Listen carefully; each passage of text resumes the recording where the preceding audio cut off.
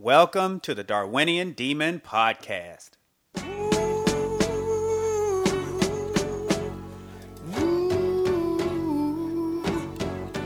Say, baby, you know I want you to let your light come shining through. Oh, baby, why? All right, today's show is about species, and specifically, what is a species? How we define species as biologists, and what it means to be a species. So when we ask what is a species, it's a really deceptively complicated question, because we might think we understand what species are, and intuitively we kind of get it, but when pressed about definitions of species, that's when it gets a little bit squirrely. That's when it gets a little bit complicated. Because as scientists, we basically have to get completely subjective when it comes to species. We try to be scientific about it, but we get really subjective. And that's some of the stuff I'm going to talk about today. So first of all, when we think about species, you say, well, you think in your mind, well, a species, it's a kind of animal. You know, like a wolf is a different species from a coyote, or it might not be the best example, right, from what we're going to talk about later, but like a snail is a different species from an oak tree, right? They're clearly different, right? And what makes them different? Well, it's because you look at them and you see that they're different. That's the first thing. And that simple thing that you look at them and see what they look like, that's what biologists do. Biologists, they look at things and see that they're different. We take out calipers and rulers and measure them and measure the differences. But at the end of the day, we're looking at how things look. We're looking at morphology. And so we're judging things based on how different they are. And the real question for what makes a species is, well, how different do things have to be before we say they're different species? Right? And that's where it gets subjective. And there are other definitions of species that one of which I'm going to talk about a lot, but they all basically get to be subjective. They all are subjective. So what are we trying to say? What are we really trying to get at when we even call something species? Like, why do we even have to do this? What are we trying to get at? Well, I think there's two, maybe even three things that we're trying to get at as biologists when we think about species. The first one is we're interested in a group of potentially interbreeding organisms. And there's a lot going on in that sentence, right? We're interested in interbreeding organisms. We're interested in organisms that can breed, right? So organisms that can pass their genes on to each other, that can basically evolve, or traits from one organism can be passed to the other, to others. So traits of one member of the species can be passed on to other members of the species. We also assume we're also trying to get at whether they have a shared evolutionary history, right? Whether they share their evolutionary history. They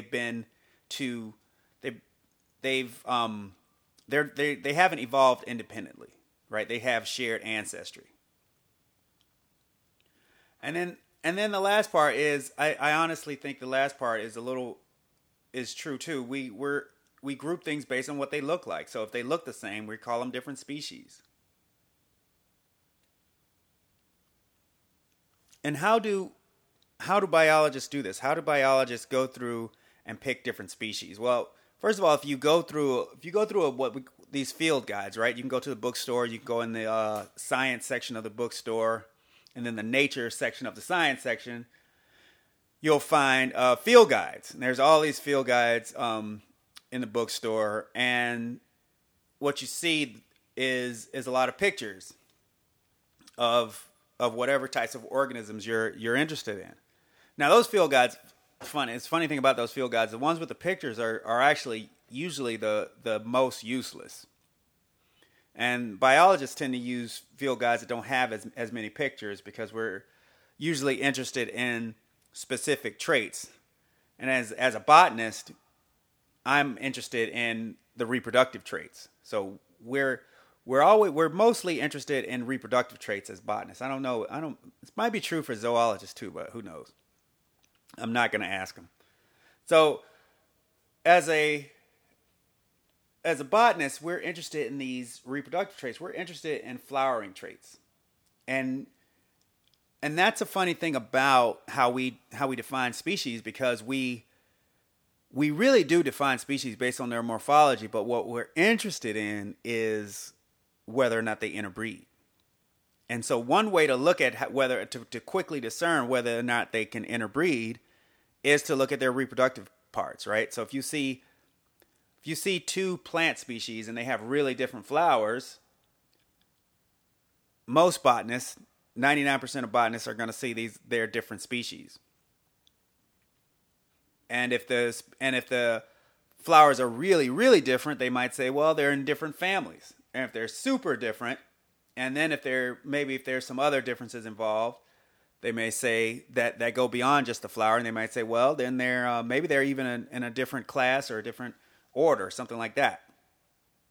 So, depending on how different the reproductive parts look, those are really the diagnostic traits to try to figure out whether or not something is a different species. And this is usually done by an expert, right? Someone who's an expert on the group, someone who understands the evolutionary history of the group, or thinks they understand the evolutionary history of the group, right? And so you have to be an expert to even call something a species. That's the funny thing. Like if you're just a regular person walking down the street and you see a plant, you can't name that species, right? You can't just look at it and say, hey, that's such and such. I mean, you can try. You can name it in your neighborhood, but you won't get very far with that, right? You have to be some kind of an expert, and you have to publish this whole long treatise on what the species is.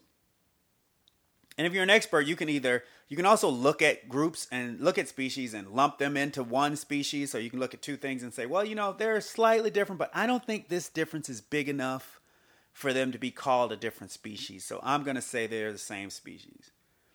Or you could split species. You could see someone else could have years earlier said two different things were species, and you could look at them and say, well, I think that these groups, although they have these differences, I don't think that these differences are strong enough to call them species. So I'm just gonna lump these and say that this is all just one species.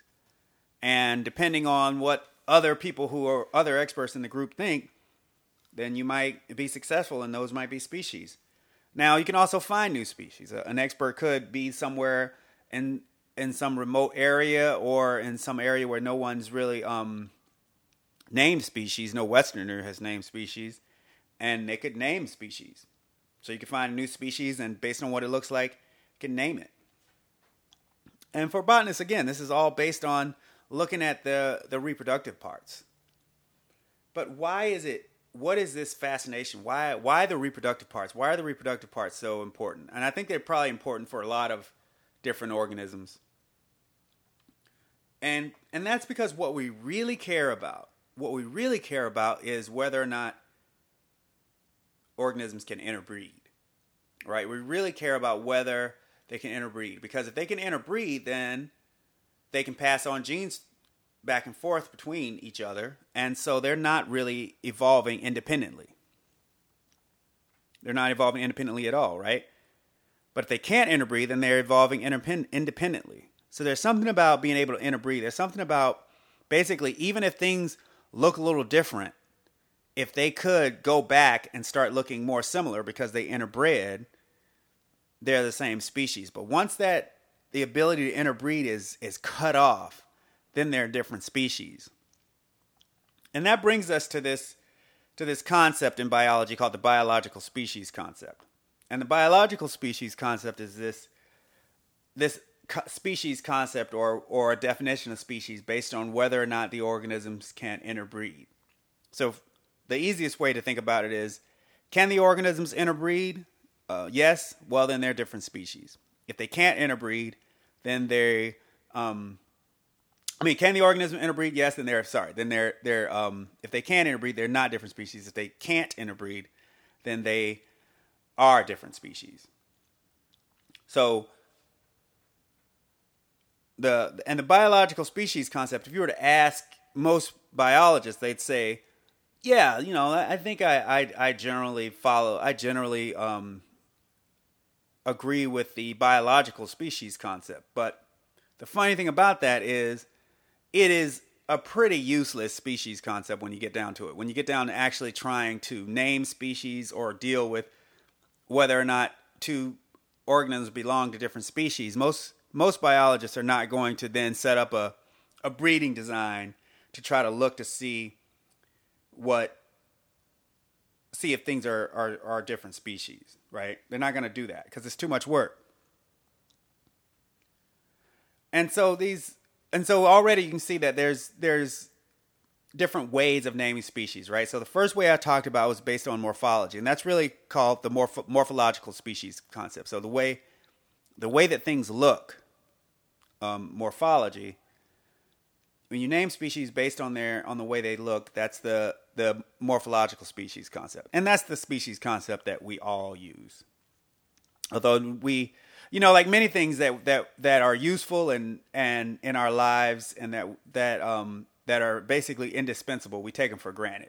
So we focus on these things that seem sexy, but they're not very useful. And so one of those is the biological species concept, which is based on whether or not things can interbreed.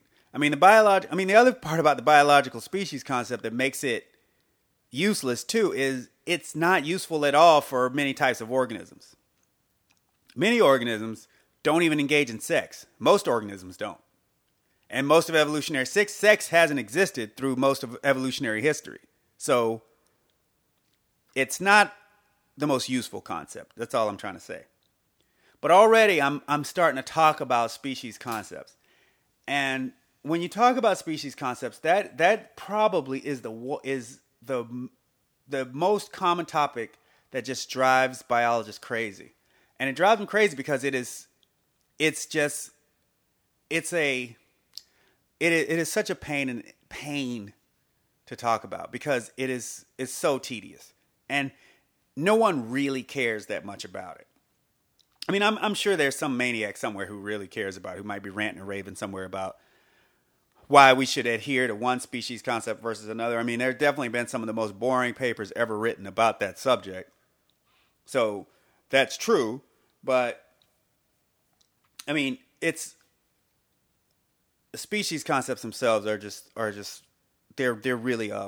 they're really tedious, and so I'll try not to talk about them too much, even though I have to, and it's probably been a very, very tedious part of the podcast right now, just thinking about them. And so the other thing I wanted to bring up is as far as species concepts is you can see that you have these different ways of naming species, and so you can say, well, I like this morphological species concept, or I like the biological species concept, but all that subjectivity in the morphological species concept, and basically what I mean by that is when I'm saying, well, one species looks a little more different, or one pair of species looks a little more different than the other pair of species. So are they different species? Or are they the same species? That subjectivity, the same goes for the biological species concept. So when you look at whether or not two groups can interbreed, there's not this hard line between either they can or can't interbreed. Often you find that if you do pollinations or crosses between different plant species, for example, you find, 50% of the individuals can interbreed, or you get 50% of the normal yield that you would normally get if you were breeding two things that you knew were in the same group. So in that sense, there's subjectivity, because it's like, well, at what level of not being able to interbreed do you call them different species? Is it just any slight difference in fitness? Well, that's kind of useless. Or does it have to be 100% lack of ability to interbreed, right? And that's probably useless too, right? Because first of all, there might be hybrids that are sterile. So you might have hybrids that are fine, but they're just very, very rare. And so at what point do you call something different species? And incidentally, that's one of these things where I'll give a tip to any creationist out here listening who's like raring to debate a biologist about evolution. So if you're ever in a debate with a biologist about evolution and you feel like you're losing this debate, right? So you're in there and you're talking about evolution and he's telling you, he's got the crowd on his side because he or she talking about evolution and has done a great job defining what evolution is. And you feel you're losing the argument. One way to totally derail any biologist's argument about evolution, well, you won't derail their argument, but you will definitely put some doubt in the crowd's mind because of the way modern society looks at debates. All you got to do is bring up species concepts. All you got to basically say is, you call yourself an evolutionary biologist. You say you're studying biology, and you can't even give me an objective definition of what a species is. You can't even tell me what a species is. Now, a biologist that is not prepared for this, they're going to get flustered because there is no objective definition for it. It's completely subjective. I mean, you can also go with how could Darwin even call it origin of species when there's no definition of species that is objective, that is scientifically objective. It's totally true. And so you could definitely distract from the argument if you're losing with that, because most biologists are gonna, first of all, don't want to talk about species concepts because they're just a pain. They're just nauseating. They are so tedious things to talk about. I mean, only like really insufferable people really even want to talk about them. I know I just keep talking about species concepts. So what does that tell you? So, but you could totally. I just think about that. Like you could. I mean, like if you think about the presidential debates, right? Like no one ever answers the question in a presidential debate, and then somehow people look at these performances and say one person won versus the other one, and you're at home going, what? How? Who? How did they won? You think they won? And so that's one way. That's why I always say never debate a creationist, because you don't know what kind of crazy stuff they're going to come up with. But the species concept one wouldn't be. But now, in reality, you're not, just so you know, bringing up species concepts does not, or the subjectivity in the species concept does not invalidate evolution, right? It doesn't matter what concept you use, how you define species, whatever you define them as, however you look at the group, however you look at the individuals, they can and do evolve. So they do have heritable changes across time.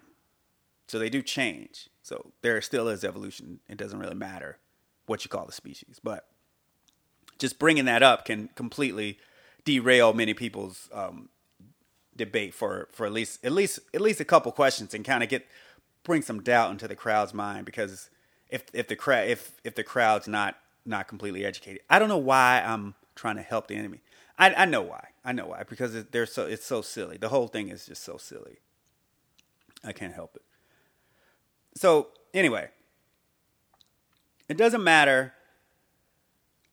Like I said, it doesn't matter what you could define species. There still is evolution. Evolution still works no matter how you define the species. But whatever we do, all these species concepts and all these ways of defining species, though, we are really interested in whether things can interbreed. And the quickest way to determine whether or not things can interbreed, or how likely they are to interbreed, is really to look at them. Is what the morphology is like, what they actually look like.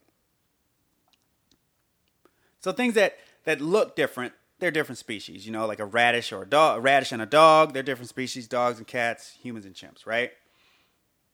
So they're all different species. So what about human races, right? So the human races they all look really different. But we know they're not. We know they're well, some of us know that they're not different species, right? And so by some, I mean, I guess white supremacists, they, I don't know. I guess they do believe that we're different species. Yeah. I guess they would, right? I guess they believe we're different species. Yeah, they believe we're different species. And I mean, if you ever look at some of the stuff that they write or some of the things they have on like Twitter, I guess they kind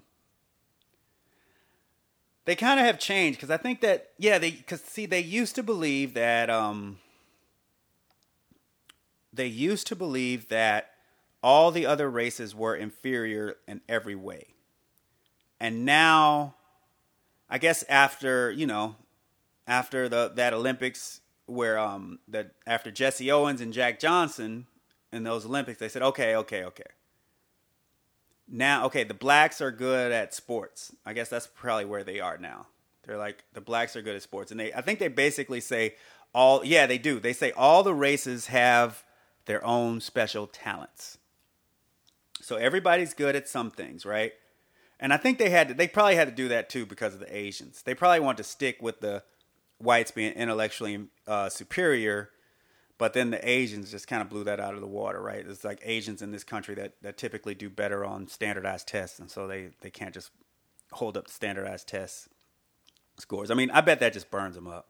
I bet the Asians really do, because I mean, you can't even call it white supremacy. They can't even call it that, right? Because they want to call it that, but then it's like these Asian test scores just killing them.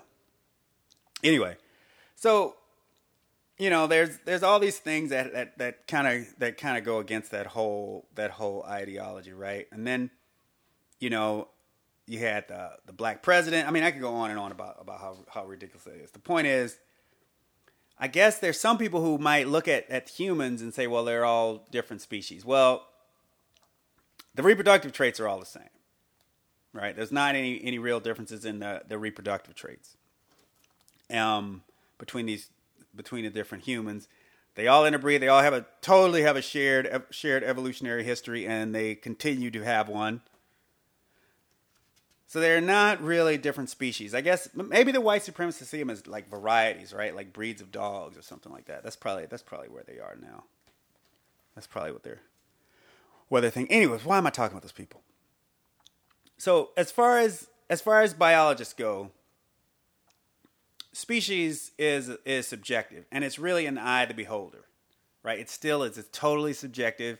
One biologist pair of different species, another biologist might actually say that they are the same species. Now, I can think of, there is one objective criteria you can use to try to define species, or not so much define species, but we could just abandon the idea of species. We don't have to have this. We don't have to organize nature in the way that we've organized it into different species, right? We could just look at the DNA sequence, right? We could look at two organisms, whatever they are, and say, well, do they share the exact same DNA sequence? If they have any base pair that's different between them, so if they have an A, if they're completely the same except at one position there's an A in one individual, and then in the other individual there's a T at that same position, then they have a different genotype. And so we can say, well, they're different, right? If they had the same genotype, they'd be the same. So something like identical twins, they would be the same. Brother and sister, they'd be different. And we don't have to have species. And that would be objective. Right? But the problem with that is it's not useful at all. Right? It doesn't tell you anything. It doesn't tell you as much about evolution as when you organize, or at least humans, it doesn't tell us as much about evolution as it does when you organize things in terms of species.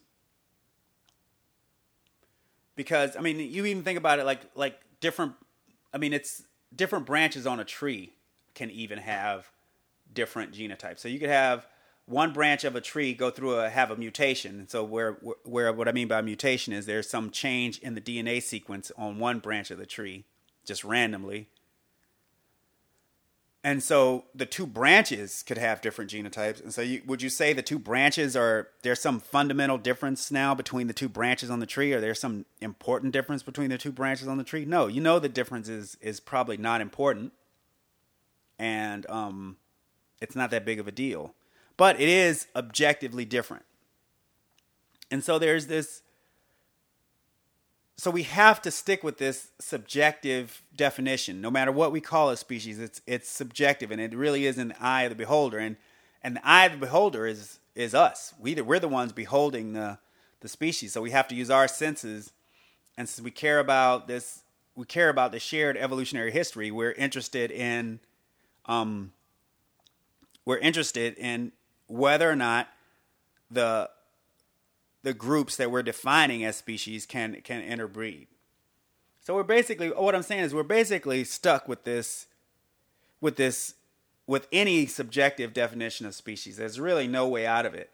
And so it's funny that a science, I can't think of any other field in science, I'm sure there are, that has so much subjectivity. I guess statistics has that subjectivity too, right? Where in statistics you look at it, you test a hypothesis, and you want to see if you either accept or reject that hypothesis. And whether or not you reject the hypothesis depends on the level of statistical significance you're interested in, right? So, or the level of significance you're willing to accept. And so for most biologists, if there's a 0.05% chance that you're rejecting a true null hypothesis, then you worry about that 0.05%. And so you can say, well, if it's greater than 0.05, then I'm just going to stick with the null hypothesis. I'm not going to try to act like these two things are different. But what's so magical about 0.05, right? Why not 0.044, or why not 0.03, or why not 25%, right? And that's all subjective. And so, again, there is some subjectivity in science that we always have to deal with. But the thing that makes it clear is you always put it above board, right? You always keep it where everyone can see where the subjectivity is. So, species, they're subjective. The definitions of species are subjective. What a species is subjective. There's some subjectivity in science. So until next time, see ya.